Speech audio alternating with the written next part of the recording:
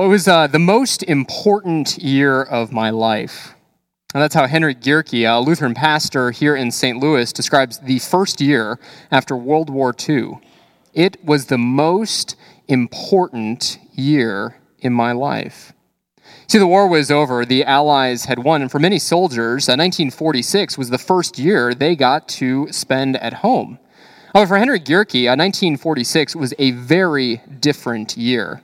And that's because 1946 wasn't the first year he got to spend with his family and kids.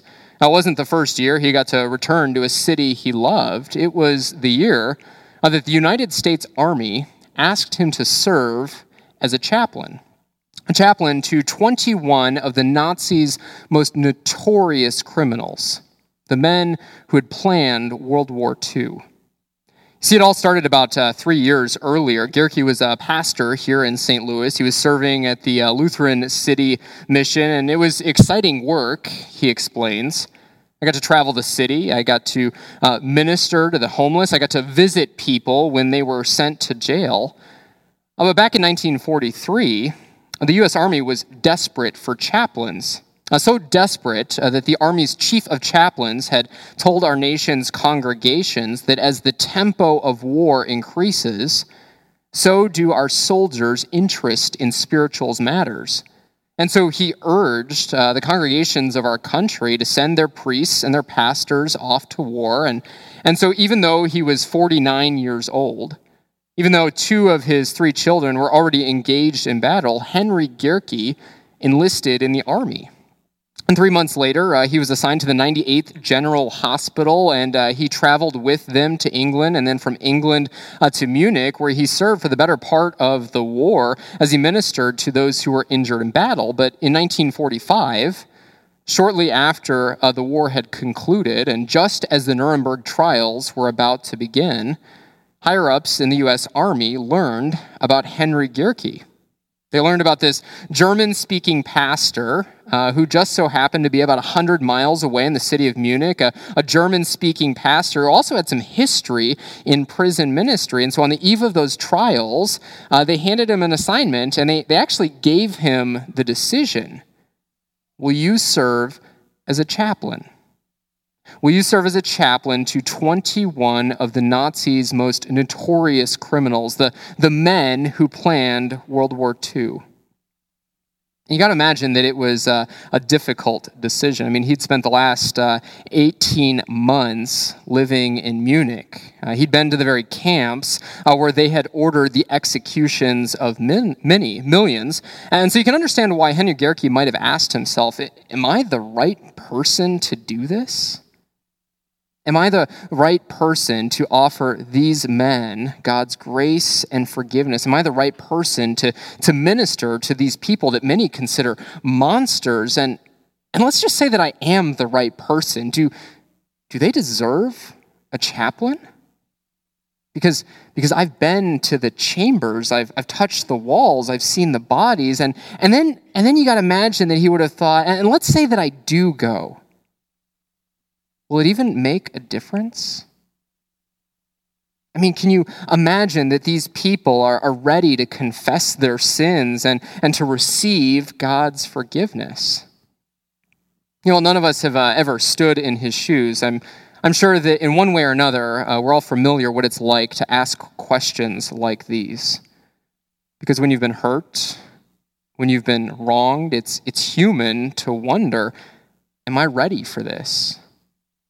Do they deserve God's forgiveness? Do they deserve my forgiveness? And if I offer it, is it even going to make a difference?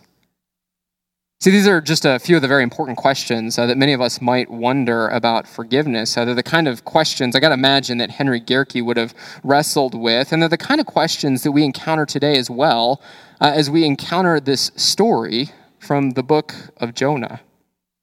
You know, some people will never admit the hurt or the pain that they cause. Well, some people will never ask for forgiveness. The challenging message that we discover today, the beautiful message that we discover today, is that our God is always ready to offer second chances to people like you and me, and that he wants to use people like you and me to make that message known to this world. And so that brings us today's reading from the book of Jonah. It's a book about God's most reluctant prophet. And as the scene opens in chapters 1 and in chapters 3, God gives Jonah a message. And then when he ignores God, he gives him a message a second time. Go, God says, go to the great city of Nineveh and announce to them my message of judgment, but also my message of grace and love and forgiveness that follow repentance. And yet it's a little surprised that Jonah, eventually when he does respond, his answer is no. Because Nineveh was home to some of the most terrible people, most unforgivable people on the planet. You see, Nineveh had done terrible things. A contemporary of Jonah's, a man living in Nineveh, he puts it this way: the victories and conquests of Nineveh have gone uninterrupted for more than 100 years. Then there's the Old Testament prophet, the man by the name of Nahum. In his book, you can read, "See the flashing swords, the glittering spears, the chariots as they pass by, the countless casualties, the heaps of bodies, so many that they, the Ninevites, stumble over them all." And that's why when God tells Jonah to go to the city of Nineveh, it's sort of like he would tell us to go to ISIS-occupied Syria or Iraq.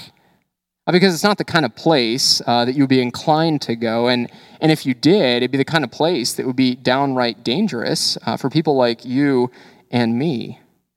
But you see, as the story unfolds, what we discover in the book of Jonah is that God is a God of second chances, a God who is always ready to offer his grace and his forgiveness and his love to people who come to him in repentance.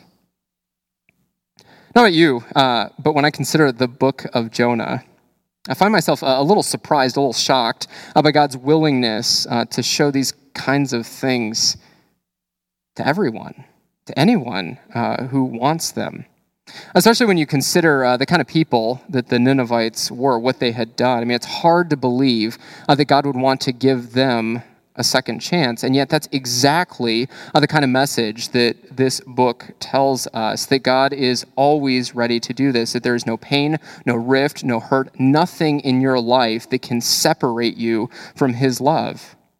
And that's the message that God delivers to people like us on a day like today. The message that says it doesn't matter who you are or where you've been, what you've done, what your story is. In my kingdom, there is always a second chance for people like you and me.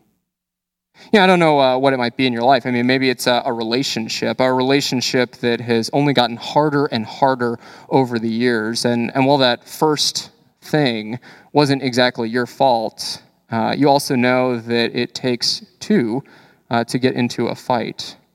And then as you look at and as you think about that relationship, it's easy to look at it and think about it and think that there is no hope left.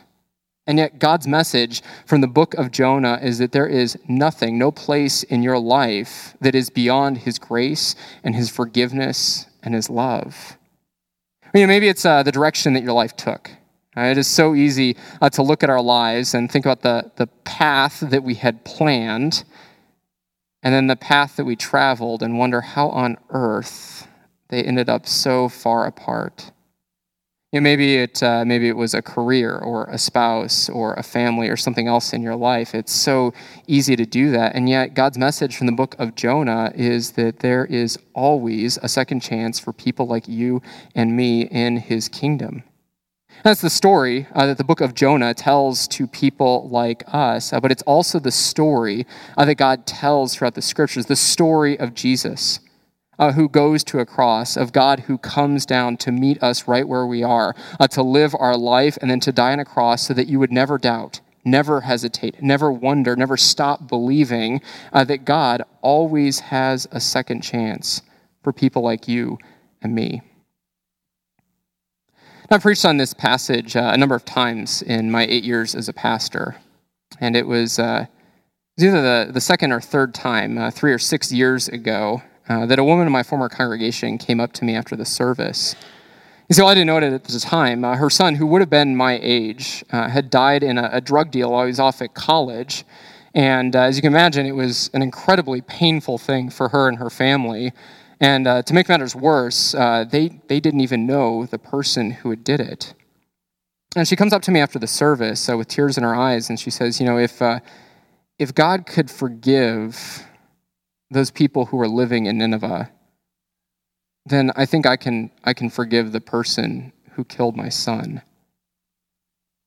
It's moments like these that humble me as a pastor, because I like to think that I could have a heart like this. I mean, I know that God's grace extends to all people everywhere. I know that this is the kind of love that God came to share with people like you and me when he sent his son to live and to die on a cross so that our sins might be forgiven. I know that all of this is true. But you see, then that knowledge confronts the reality that God also wants to use people like you and me to embody that message in this world. Whether that's something big like what this woman did, or something as simple as forgiving a brother or a sister, a friend, a spouse, a parent, a child, and no matter whether it's something big or something that feels, in comparison, much smaller, at some point God will call on each and every one of us to make his love known.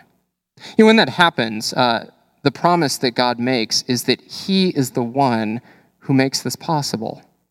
He's the one who makes this possible because he is the one who first shows us what love and grace and forgiveness look like. He is the one who comes down, lives in our midst, dies on a cross so that our sins might be forgiven, so that we then might go and forgive others. As you can probably imagine, it was a difficult decision for Henry Gehrke to accept that assignment. The assignment to serve as United States chaplain to 21 of the Nazis' most notorious criminals, but it was an assignment that Henry Gehrke eventually accepted. And during his time in prison, while the Nuremberg trials were being held, six of those 21 criminals confessed their sins and asked for God's forgiveness.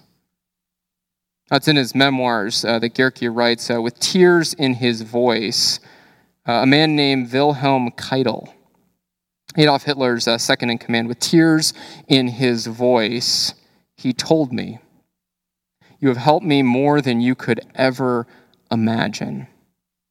And then Keitel says, "May Christ, my Savior, stand by my side all the way. For I," Keitel says, "shall need him so much." And I got to imagine that it wasn't easy for Henry Gehrke. I mean, he was just a farm boy from Missouri. I mean, nothing could have prepared him for something like this.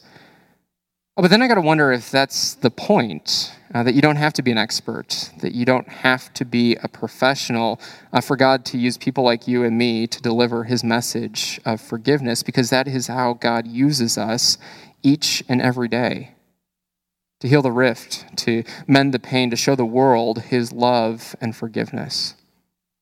And so it's on a day like today that I pray that God would work in you, that he would work in you to do the hard thing for the sake of Christ's mission, a mission that cost Jesus everything, a mission on which he went to show all people like you and me, people like Jonah and the Ninevites, people like Henry Gehrke and those to whom he ministered, to show all people who he really is, a God of second chances.